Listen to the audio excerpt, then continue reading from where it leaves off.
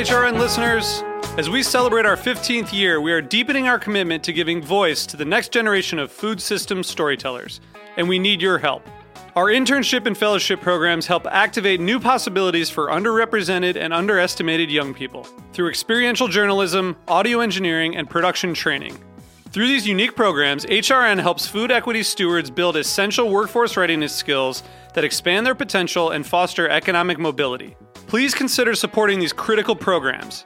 And with a minimum donation, you can be entered to win a dinner for two at an amazing restaurant in one of 8 cities and tickets to a concert at a great venue in one of those cities. We have incredible partners across the country who have donated, as they also share our passion for helping to educate the next generation of food systems storytellers.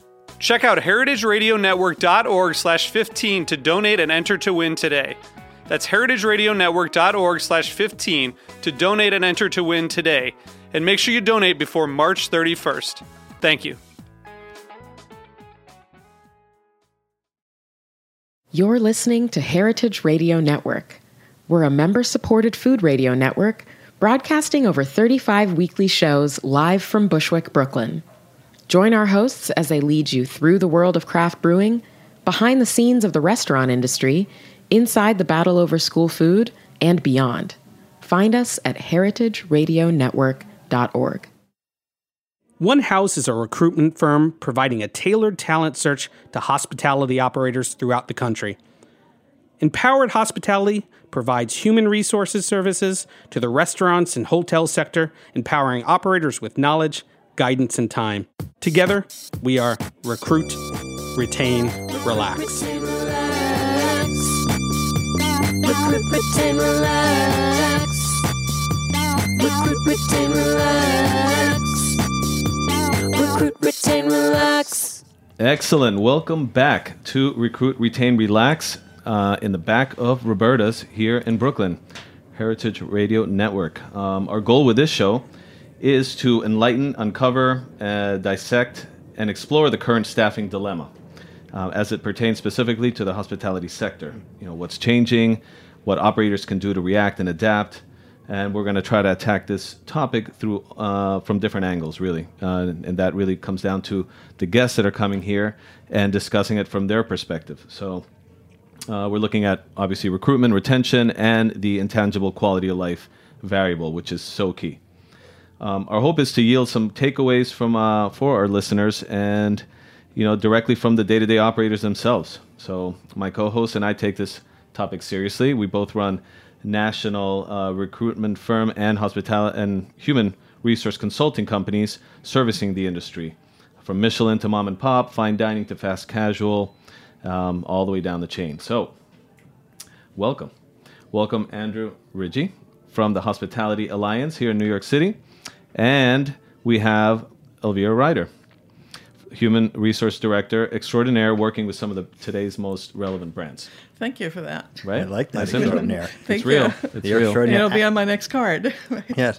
It's and true. that intro music. I like that song. You've been at the Grammys last night. You know what? I think that should win a Grammy. That jingle is fantastic. Big shout out to Tammy Hart from One House for doing that jingle.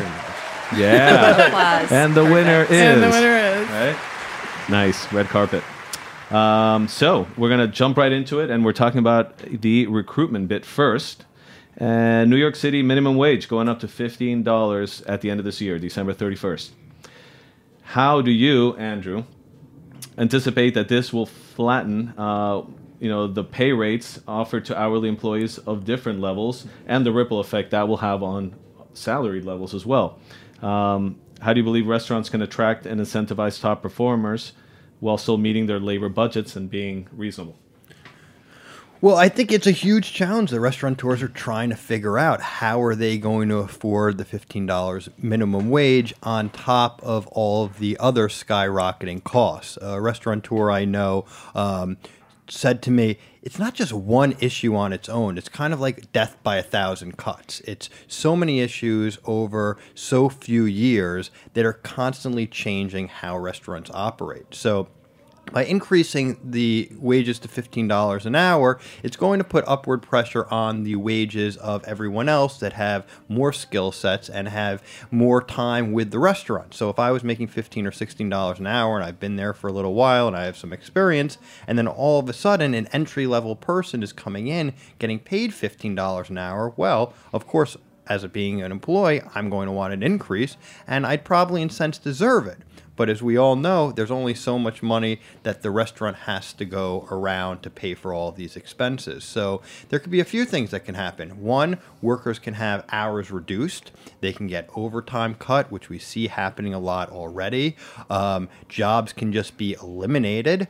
And the dynamic of the industry can change. So I think there's a lot of different things that can happen and play out, which I'm sure we'll get into. But generally speaking, people are scrambling to figure out what to do and how to do it. That's a great answer. Coming from another different angle, maybe the HR director angle, Elvira, same question. Obviously, the ripple effect on the $15 increase at the end of this year, what that's going to do to, like Andrew mentioned, the people that have been there for a couple of years and more or less making that money, that $15 an hour.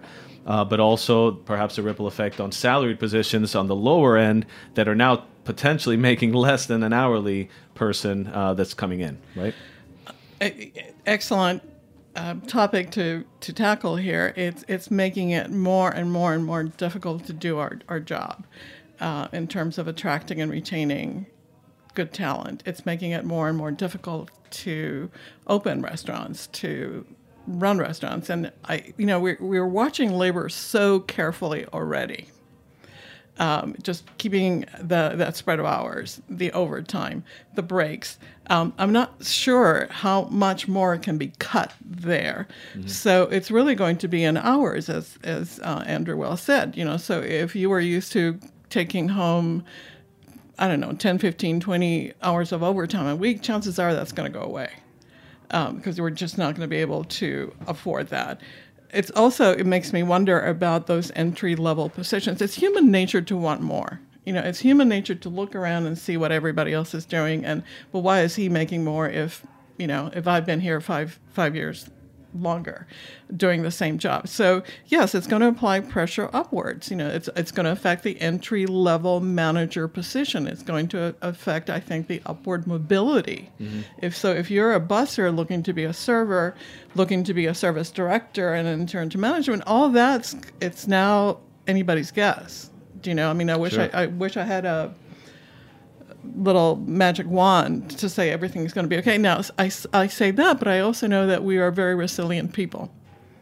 We're a very resilient city, and we're very resilient people. So I have faith that we'll figure it out. If any industry can figure things out, it's the It'll be restaurant this industry. one. It'll be this one. Yeah, one of the things that I think is happening now, just 3 restaurateurs have told me this recently, that they have stopped having people hand-cut French fries, which is really telling. So instead of having a person work and get paid to hand-cut French fries, they're now ordering them. So what happens? Now, that person may not have a job or they may have reduced hours, but what also happens is something really telling, is that individual is not having the opportunity to learn a new skill set and get new experience, which historically in the restaurant industry is the way you've kind of grown through the ranks. You come in entry level, you hand-cut French fries, you learn different jobs, and that's how you're able to grow within a company, get experience, and so many people eventually have gone on and even opened their own restaurants.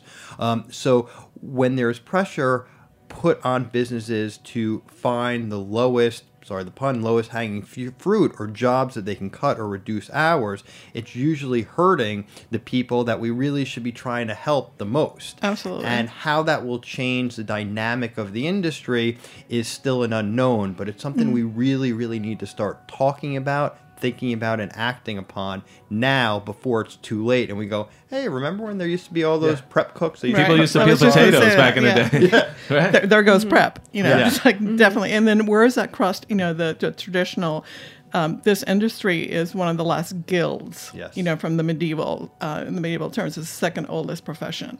What's the first? Just kidding. Well, we can skip. okay. We all know. Different topic. Right? I hope robots don't take that one No, away. so it's vocational training. It's this notion of going to a school to get a degree in hospitality is a fairly modern phenomena. So most people, I'm third generation hospitality, and I did my fair share of cleaning toilets and making beds and in my parents' hotel. But if you're coming in and it's all this cross training used to happen, like you said, it's a dishwasher today, this one didn't show up, okay, go do that. It's not going to happen. So it also affects upward mobility, not just from a salary perspective, but what kind of future, what kind of growth are you? It's skill set, absolutely. One of the things that's interesting we've talked about kind of before the show actually is what pressure the increased minimum wage puts on retention and other means to achieve retention. So the education piece is interesting in the sense that we may have lost some opportunities to educate, but we've also placed a higher importance on education as a differentiation between one company and another. No, I'm also thinking in terms of, I'm used to having all staff meetings, right?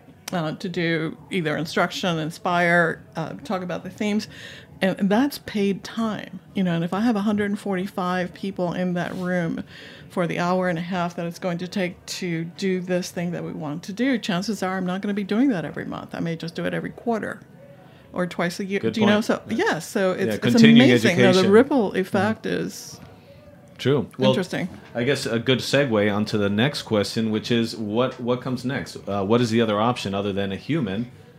It's a robot, right? We're entering the whole Terminator machines taking over bit. Dear. Yeah.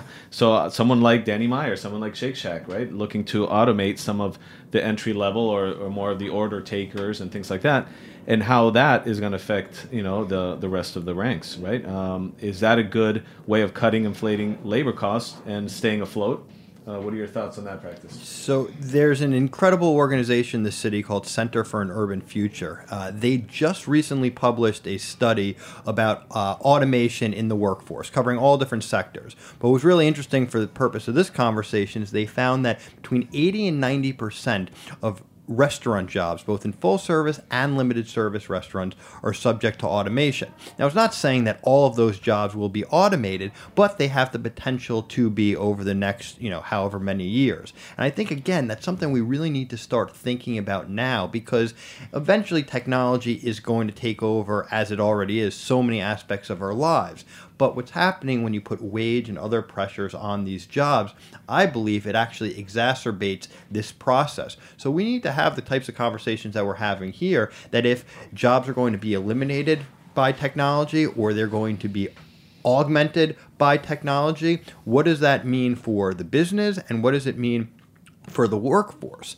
And the restaurant industry has been really the one bright spot since 9/11 and then after 2008 that we've actually continued to employ people and grow as an industry while most other sectors were shrinking. And we're starting to see some of the impacts, because even since 2015, when there was a 50% increase in the tipped wage for tipped workers, before that, the growth continued to grow and grow pretty significantly, about 6% a year. Since 2015 and that 50% increase, to date, we are down to about 1.9% employment growth in full-service restaurants in the city. So there's been a chop in about half of employment growth. And if we follow that trajectory, what does it mean? Negative growth? Flat growth? I don't know. I don't think anyone knows. But we have to presume that we could see fewer jobs. And what does it mean? These are jobs that go to people who will work really hard that may not speak English at all. Forget it being first, second, or third language. Don't have a college degree or a high school degree. Had been incarcerated. So this industry has provided so many opportunities for people that otherwise may not have opportunities. And as automation tends to take many of the jobs that are more entry level, or jobs get reduced that are more entry level, what does it mean for all of these people? I mean, that's a good point. And the ripple effect going backwards, I guess, to the root is, is the hospitality industry still a relevant and exciting and viable career choice for some of the the new kids coming out of school or actually going into school, right? I mean, I hear that a lot of the culinary schools are actually down their numbers, right? The actual So the enrollment is down? right? Right. So are they still thinking, okay, this is a sexy career for me, this is actually a great way up, or you know what, maybe I'll do graphic design or I'll do something totally different. And that commitment level right off the bat, not even enrolling into school, or the ones that are enrolling and coming out of school with crazy expectations of what their job and their pay are going to be, some of them are getting disillusioned. That's why we see a lot of those 1 or 2 year stints, and then they bounce, they go somewhere else. And that's also helping to dry out the talent pool, right? And everyone's scrambling for whoever's left, right? So that a lot of ripple effects, and the more we talk about these things, if they get an idea, hey, some of these jobs are going to be eliminated, it's actually going to be harder for me to get a job, maybe I'm going to choose a whole new career. That's a whole other can of worms. Well, But I think it's also, I think, depends on the segment of the industry. I mean, I can see automation having in fast food, for example. They've been very early. They've been early adapters of technology, and I think will continue to do that. Low touch. Low touch. Fine dining. It will have to figure out how they use technology. Maybe it's in the kitchen, sous vide. I don't know that constitutes technology in the way that we're thinking about, but there are smarter ways of doing the things that we've traditionally done. I think what the question mark is really that casual segment, which is a hybrid, pretty much made up in urban cities like New York and LA and San Francisco. Yeah. It's like, what's going to happen there? And I think part of that answer is, what is the customer going to tolerate? So I ask myself, with millennials and their ease with technology, it would probably bother me a lot more than it might my daughters. Correct. It's a generation thing as exactly. well. So there's a generation thing. So eventually, it'll age out in a way. True. Andrew brought something up that was interesting before, which was the barista, right? That's a good example right there. Is a barista going the way of the dinosaur? Can you literally press a button? A lot of people have these at home. You press the button, boom, you get a latte, right?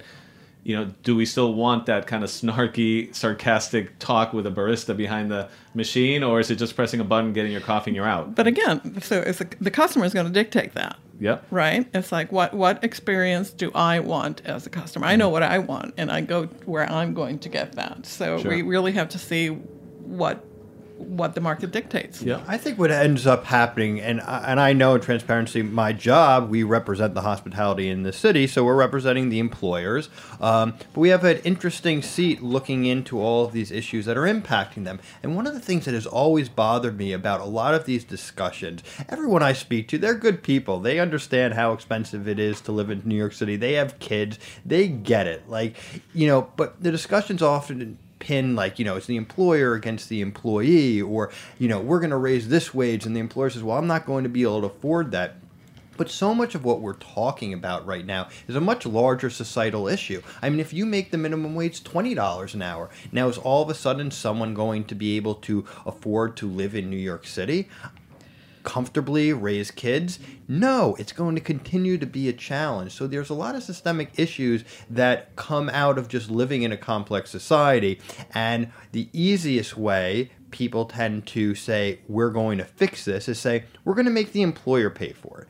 And Exactly. I'm sorry, restaurateurs, and for the most part, they're small businesses. And just putting this away the cost, it's the complexity and the liability associated with trying to comply with all of these laws. And what I've heard, which is so disheartening from so many operators, is they say, yeah, all this regulation is crazy, just the fun is gone. And I think that's the biggest Enthusiasm. problem. Well, absolutely. Even from a functional perspective, as an HR director, it's where is my attention now? My attention now is on compliance. That's interesting. Covering your butt. Yeah, my attention's on compliance. It's not on the things that I really enjoy and love, which is the coaching, the training, the development, and the recruiting. I mean, the recruiting, yes, always. But do you know, it's like it's paper shuffling. Because I've got this report to do over here, and then I got that other agency wants that report, and then so much is being asked of us that it's almost impossible to have a one-person HR department anymore. It's Good point. virtually impossible to do that. Yet, we're not a revenue-generating piece in the equation. So we tend to be the sort of Well, I think you're all so important. I can never say it enough. No, thank you. Critical. And all HR people just tend to be amazing people too. But all of this is part of a bigger discussion again of what are we going to do living in high cost cities where, it just is very difficult. And the restaurant industry is a penny's business. And there's the old joke, how do you make a small fortune in the restaurant industry? You start with a large fortune. It's just kind of how you bleed money and lose money. And I think the smart operators and people that are going to succeed are going to have to try to transition their business model. So if you're reducing people on the floors and in the kitchen, are there other opportunities? Social media, who are the people that are going to be administering this technology? Because even if you're using, artificial intelligence, which continues to evolve, there's still places for people. So the types of jobs may change. And you have to be more educated, have more experience to be able to work these types of jobs, which obviously have the ramifications for the entry-level positions that have been, so beneficial to the industry and society throughout the past. Well, we also talked a little bit before the show about, the growth really seems, because there is growth in the industry. So much of it seems to be with groups that are already established. And by established, I mean have more than one, have two or three, have multiples. But it looks like that growth is outside of New York. So they're opening D.C. D.C. is a very hot market right now. Yes, it is. Boston's like right behind it. L.A. and San Francisco, which I refer to as the independent republics of California. Because, they're talk about crazy, from a compliance point of view. It's insane. Yet people keep opening restaurants in California, and they make money. So. Glutton for punishment. But it's an amazing industry, and that's why it's important. The people that are in the industry are so passionate about it. And it's like they could go be in another industry, but somehow they get pulled back because it's just in their blood. It's in their The social aspect and the human aspect, and that's something that we just can't lose. So automation, to some degree, there might be some things that can be pushed that way, but we still want that human interaction when we go to a restaurant. I don't think that's going to change. But the model maybe has to. Quick segue, the hybrid role, and this is something that I've been talking to a lot of operators, owners, HR directors. How can you cut a corner without the guest feeling it or suffering, right? And maybe it's looking a little deeper at the candidate pool and seeing who could potentially fulfill two different roles. Maybe it's a GM that came up the ranks of being a sommelier or a beverage director, someone that could maybe lead the wine program but still be the GM. Maybe you don't have to hire two people for that. That person gets a slightly higher salary range, keeping them competitive, but you're essentially slicing a whole position off your P&L. Is that something that would make sense? For some groups, I'm guessing yes, and for others, they may not be able to sustain that. Elvira, what do you think of that? I'm not sure what kind of quality of life you can offer. If you're, we already, let's face it. Free coffee. They can, yeah. We already have managers. From a human barista. We already have managers and chefs doing so much. I know as a human resources director, first of all, I can't talk to the restaurant during service. Right. So that basically means that between 11:30 to 2 o'clock, depending on, I cannot talk to them. Then I can't talk to them again as they get ready for evening service. So I basically have a couple of hours a day, which means they probably have a couple of minutes to give me because they have 10 million other things that they have to deal with. So. Yeah, it's a tough one. Yeah, it's absolutely tough. People are already stretched really thin. All cylinders are, blaring, and they're going full steam ahead. Are there areas where you can consolidate jobs further? I think so, and I think as the pressure continues to build, people are going to look for that, but there's only so many hours in the day, and it's just an incredibly labor-intensive business. So at some point, there's something that has to give, and I think what we see is even the menu increases, which the big question there is, what is the price elasticity of the consumer? There's only so much people will pay for a burger or a bowl of pasta. So what is your value proposition, and how are you delivering that? It's already very expensive to eat out. And I think because we're in the industry, we go out and we see prices, even if you're going to go grab lunch quickly, and it's like, wow, this is really expensive. And going back to the same thing, you're living in an expensive city, so you're paying so much money in rent. But listen, we burn people out I think it's a critique of Yeah. of the industry. We burn people out. So, and they're already doing multiple jobs, whether they have the title or not, whether it's part of their job description or not. They are doing multiple jobs already. So I'm not sure how much, I feel like we're reaching a breaking point of sorts, so I know the retention is That's the where I next think- topic, but I mean, I think the HR role really facilitates that. And it kind of goes back to our first question about what do we deliver to employees if we can't deliver very distinct pay grades between positions, is this question of education. And that cross-training can be maybe a way to find efficiency and eliminate positions, but it can definitely be a way to provide a very clear ladder to climb to get to have upward mobility within a company. So I think there are two ways to look at cross-training. One is, can we as restaurant owners and operators reduce our labor cost as a result of cross-training? Or could we better retain our employees by cross-training as a form of improved retention means, essentially? So kind of tying it back to the beginning, I think there's an opportunity to look at it both ways. Yeah, and giving people quality of life. I mean, that's really important. I think this day and age, quality of life is so important. And you see issues with alcoholism, with substance abuse, and other issues within the industry. It all plays into this. And people want a quality of life, especially the newer, younger generation that's getting into the industry. Not only do they want it, they demand it. And that's very interesting. And as restaurateurs, you also have to balance the other wants and interests within the industry, because you have a lot of people working in the industry that want to work 60 hours a week and they want to get paid a set amount. And you as a restaurateur have to say, listen, I can't just pay you this shift pay. I have to pay you this plus overtime and I can't afford it. And they go, well, and I'm going to go work somewhere else where they will pay. So you're also fighting, these other interests or wants that are on the complete other end of the spectrum of what certain people want, and then you are trying to run your business. So they're complex questions. Yeah, I mean, when we think about millennials, and I feel like I have to pipe in here being the only millennial in the room. Hey, I'm on the cusp. I'm right. All right. I missed about For these purposes, like 2 I guess we years. can include you. no, we don't. But, when we talk about what millennials want, one big element of it is educational progression and kind of knowing how you advance through the tiers of an organization and what you have to do, which is part of why we also frequently ask for more money, because we want to know where we're going and we want to know that there's some kind of payoff that's tied into that. But there are other components as well that drive millennials. One of them is identifying with the ideology of an organization. Sure. So there are things that we can do as restaurant operators that don't cost anything that can enhance our ability to attract better people. Yeah. So I think it's, to me, what's interesting about it and what we do a lot through Empowered Hospitality is thinking about what are those kind of intangible things that maybe do fit within the budget or maybe cost us nothing that we can kind of embed in the culture of an organization. That makes a lot of sense. And some of it, not everything has to cost money, right?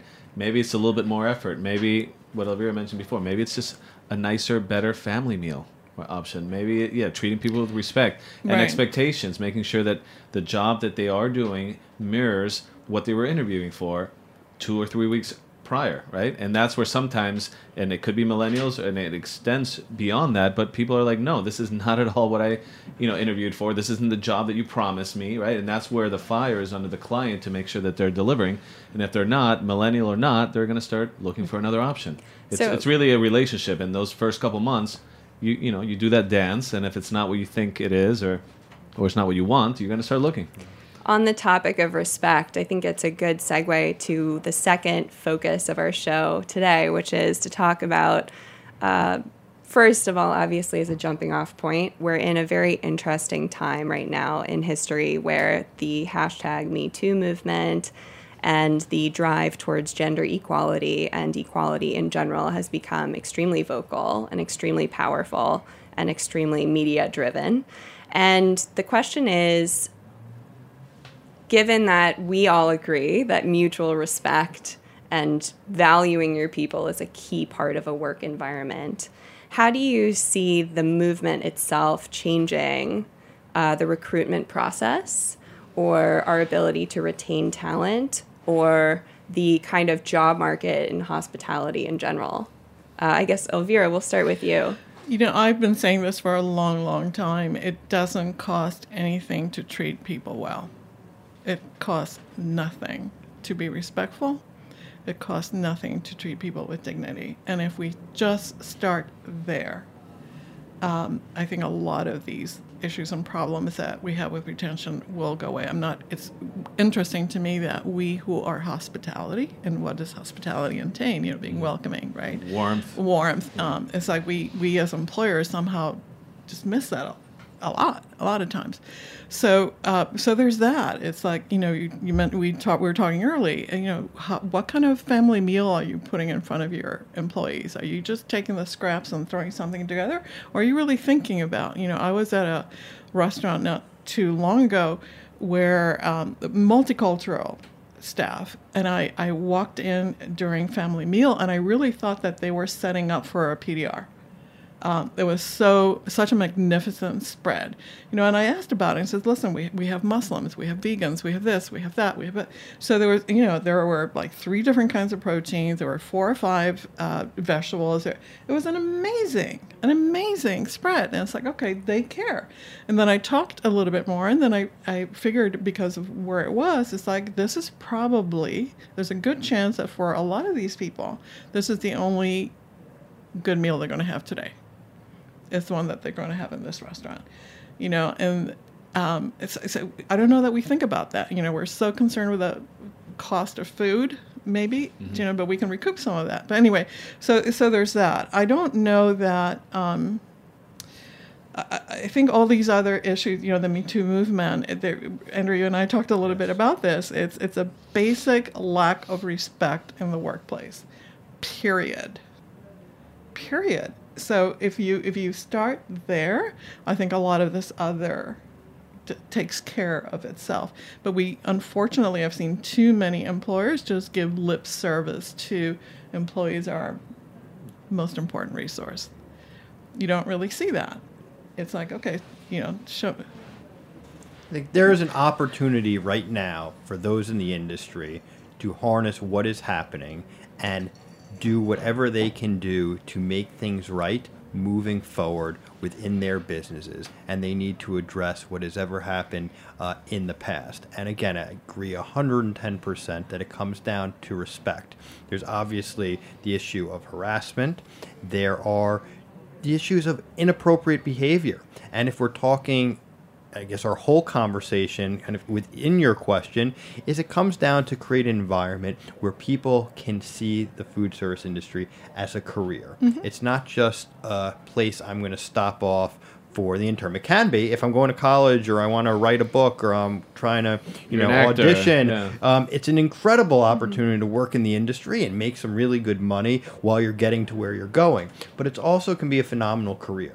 And I think, again, going back to what Elvira said, creating an environment of respect. And what you said, Sarah, giving people the type of experience so they feel cared for. And if for some reason something does happen that's inappropriate, if it's unlawful or inappropriate, there needs to be a means to be able to report it, or even for someone else who witnesses it to report it on behalf of that person. Right. And then there's just the other environment where people actually stand up and say something, because it's not just in the restaurant industry, it's in society as a whole. You may see something happen on the street or somewhere else, it makes you a little uncomfortable, you know it's wrong, but are you really going to put your neck out for that person or those people? I think in a lot of cases, people sometimes just put their head back in their turtle shell and turn the other way. But this movement hopefully allows people from all walks of life to basically stand up for each other, and also not just talk about it, really be about it. So if you want people to treat you one way, you better really start treating other people that way. It makes sense. It's in a sense, you're empowering them, right? If you empower them with a medium to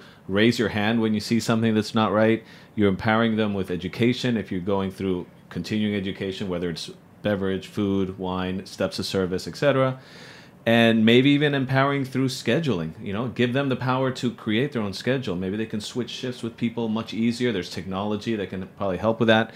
And they're almost creating their own ideal week, right? Depending on what they have going on. Those are things that maybe don't cost a lot of money, but give them that sense of ownership that they And seek. your two companies are perfect. It's one house. We're living in one house, working in one house together. That's it. And you want to empower them. Empowered hospitality. So it's you two merging. That's why you have a show where you're talking about We're going to these copyright that. Thanks, Just a good Eric. tagline. Hashtag it immediately. Nice. We Empowered appreciate house. that. So, on that note, kind of a related question, just briefly, as of October 31st of last year, we're no longer able to ask a candidate for a position what their prior salary history was. And the intent behind this regulation is that groups that are typically disadvantaged based on that question, specifically women and minorities, will have a level playing field. So the question is, do you think it will work? So I'll turn to Elvira first. And I, just as some background, I think Elvira is someone who I very much look up to as a woman leader in the industry. Speaking from personal experience, I'm curious how you react to this. Thank you. Again, my desk is very much compliance driven. So although I'm not an attorney, I have to be very, very mindful about the law. I'm also, of an age, frankly, where I was always the first woman to do X, Y, or Z. And in the executive suite, I was 9 times out of 10 the only woman in that executive suite. So I have a whole different kind of point of reference that maybe you do, Sarah. But that said, when I'm recruiting the best person for the job. So I really don't look at, male, female, pink or yellow. It's just who's the best person for the job. The challenge comes in is like, what is either my employer or my client looking for? It's no secret that there are some folks out there who really want their hostesses to be very pretty girls.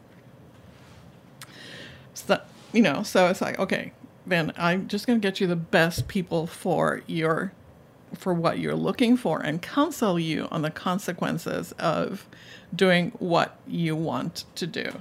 Unfortunately, I can only bring the horse to water. I cannot make the horse drink. That said, so outside of hourly, I do a lot more recruitment and management up to the C-suite than I do in hourly. But first of all, most candidates will volunteer that information. I don't even have to ask. They'll just tell me what it is. And then it either fits or it doesn't fit with what I'm looking for. But, if you want to do this well, just make sure that you're tying your job description to experience and skills. So so your compensation is tied to that. You're doing that. Specific metrics. So exactly. So you take the emotion out of it, the race, everything. Exactly. So it's really easy to quantify these things and take that emotional piece out of it. I don't know if that answers your question. Yeah. Look, I think a lot of employers, when that law passes, were a little bit reactive, just because it's been the culture of hiring for so long. Maybe they didn't mean it in a negative way per se, but it obviously could have these underlying consequences. So maybe they're a little responsive. What do you mean I can't ask why, what someone was making? But at the end of the day, when you're an employer, you know how much you have to pay for a specific job. And who cares what they made at a different workplace? It's really irrelevant. You're an employer. You have a job. You know what it's worth or what you can afford to pay for it. And I think then we also need to, again, empower people when they're going in for interviews to be able to say what they want. I think people want to have open transparency on all of these issues. If I'm going to apply for a job, you want to know what the job's paying. So I think it's fair. Perhaps when you get into higher level executive positions where you're dealing with really high level skill sets and the range that you would be paying someone is much more significant, then maybe that comes into play a little bit more. But most of the time, people should know what the job pays, make an offer, and I believe after you've made a conditional offer with some of these laws, you can end up getting some more information. But who cares what they did elsewhere? You want what they're going to do for you. Exactly, and it's it's like the market always dictates. Yeah. And we are in an employee market. Yes. Do not think otherwise. It's an employee market. So if you've been doing this for a while, you also know more or less what your range is, what the bandwidth is for any particular position. If you're a difficult employer with a lot of turnover, chances are you're going to have to pay a little bit more to attract people to come here. If you're someone who people know that you're a great employer, you're extremely fair, blah, blah, blah, you're going to be able to do, X, Y, or Z. So what are some ways that as an HR practitioner or an operator or someone within the industry, you can make sure that your salary ranges are appropriate? Well, there, for me, you're asking me how do I breathe to a certain extent. So it's easy. We have organizations like the Human Resources Professionals in Hospitality, which I've heard referred to as the HR Mafia. Nice. In New York. But we all know each other. We've helped each other out. We've lifted each other up in most cases. So it's not unusual for, there's also, we have our own site. It's not unusual for us to be sharing this kind of information and also to be sharing good people. If you're losing someone for whatever reason you can't keep them, it's not unusual to say, hey, I've got a great XYZ. Anybody looking? That's a good point. I mean, for us, even at one house, I can't tell you how many times we have to educate the clients, right? As far as what ranges our market. Sometimes they're way off. Their expectations are, ridiculous, unfortunately. And we need to kind of guide them a little bit with some bookends, right? Just to get an idea of, and then we start the search. Well, right? and full disclosure, I've used One House a lot in recruiting. They're great, by the way. Thank you. And it's not I have a pretty good idea of what I'm going to be doing, so I'll have a conversation, whether it's with Mike or Tammy or someone else in the organization, and they might push and say, well, no, you ought to be here, and say, well, I wish I could, but I really only have this. But here's how we can work around that. Which goes back to what you were saying, the overall package, that the actual wage or the salary isn't everything. Exactly. People are looking for all different aspects of a work-life experience. Right. And what are you able to provide? Some people may want to work all the time. Other people may want time off. Some people really may love that great family meal. Other people may like great opportunities to participate in wine tastings or go get to visit the farm where the produce is coming from. How many times we have to negotiate for someone to, look, they don't want to work at least Saturday or Sunday. They have a family. They have kids. That conversation years ago, forget it. That person would be done on round one. Right. Now clients actually are listening a little bit more. Look, this person needs at least one of the weekend days off, right? They have a family. Now they're starting to say, you know what, that's negotiable. As opposed to you're making my life really difficult with that. Extremely difficult with that. But think about those happy kids. No, but it's not even about the happy kids. But you're down to what's a reasonable. Some things are deal breakers and others are somewhat flexible. And it's not just about the pay overall. It could be the bonuses. It could be the PTO, the time off. Or it could actually be the schedule, what their week's going to look like. Are they going to close 5 days a week and show up home at 3 a.m.? Or is that something negotiable? And now I think it opens up those conversations where it could be the difference between someone actually getting submitted to a job or not, or looking somewhere else, and you may miss out on. Well, and also just being transparent. And if you're posting something, let's say you're looking for dishwashers, and they must work Saturdays and Sundays, say that. Correct. Put that information on, because those are issues that people self-select. Yes. And it's just the lifestyle. Look, it's a grind, this industry. You're working nights, weekends, and holidays. In my family, going back to my great-grandparents, we had bakeries in Brooklyn and Queens.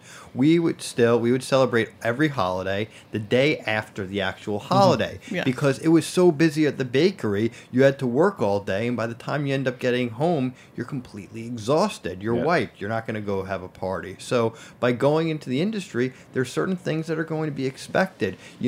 If you're a doctor, and you're doing your residency and, whatever it may be, there's a certain type of challenging lifestyle. If you're doing, trash collection, you need to know going into that industry what those expectations are. And just because those are the expectations don't always necessarily mean they're going to be easy or even close to that. But I think it's in the best interest of everyone to know what the expectations are before they are getting in. And that's why when you speak with the culinary schools and they're dealing with a younger generation, millennials, how important it is to knock into their head, like, this is going to be tough. You're not going to go in, Right. you're not going to be like the superstar executive chef. Yeah, Top and you're Chef going to be working season nights, 30. weekends, please. and holidays. Don't get me Right. started. You know, one of the things that we talked about a lot on the last show was transparency, and that selling who you really are as a company is one of the most important pieces in retention, because if you're selling something that's false,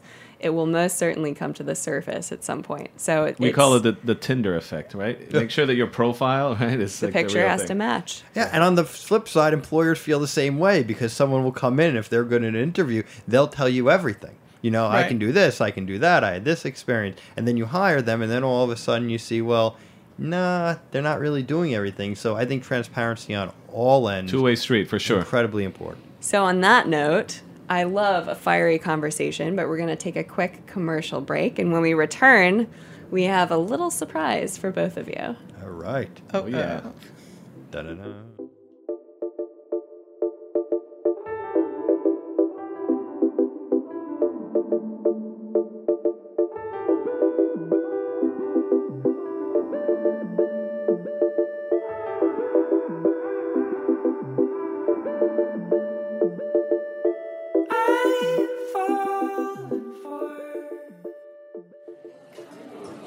Setting the table begins long before the glassware is polished, before the china is set, spotless, on the table. Setting the table begins with selecting the right people for your team. Everything flows from the expertise, innate hospitality, and critical thinking of the people who act as ambassadors to your guests every day. With One House, a recruitment firm providing a tailored talent search to hospitality operators, finding the right people is a simple recipe. One House identifies, contacts, and interviews prospective talent and conducts pre-hire reference checks. One House also assists in curating chef tasting menus and liaises between candidate and operator throughout the interview process. Empowered Hospitality delivers human resources solutions to growing hospitality companies, presenting solutions that empower owners and operators with the knowledge, guidance, and time to better grow their businesses. Empowered Hospitality solutions include a fully outsourced HR department, a la carte recruitment, compliance, and HR hotline services, training and education, and strategic advisement.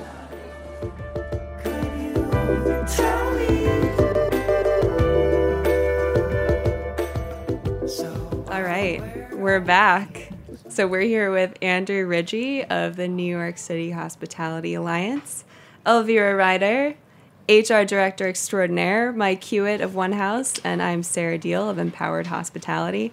We want to end today true to the name, Recruit, Retain, Relax, with a little relaxation. So we have a quick fire challenge for the two of you. We're going to blast you with some rather silly questions, and we'd love to learn a little bit more about what you do when you're not at work.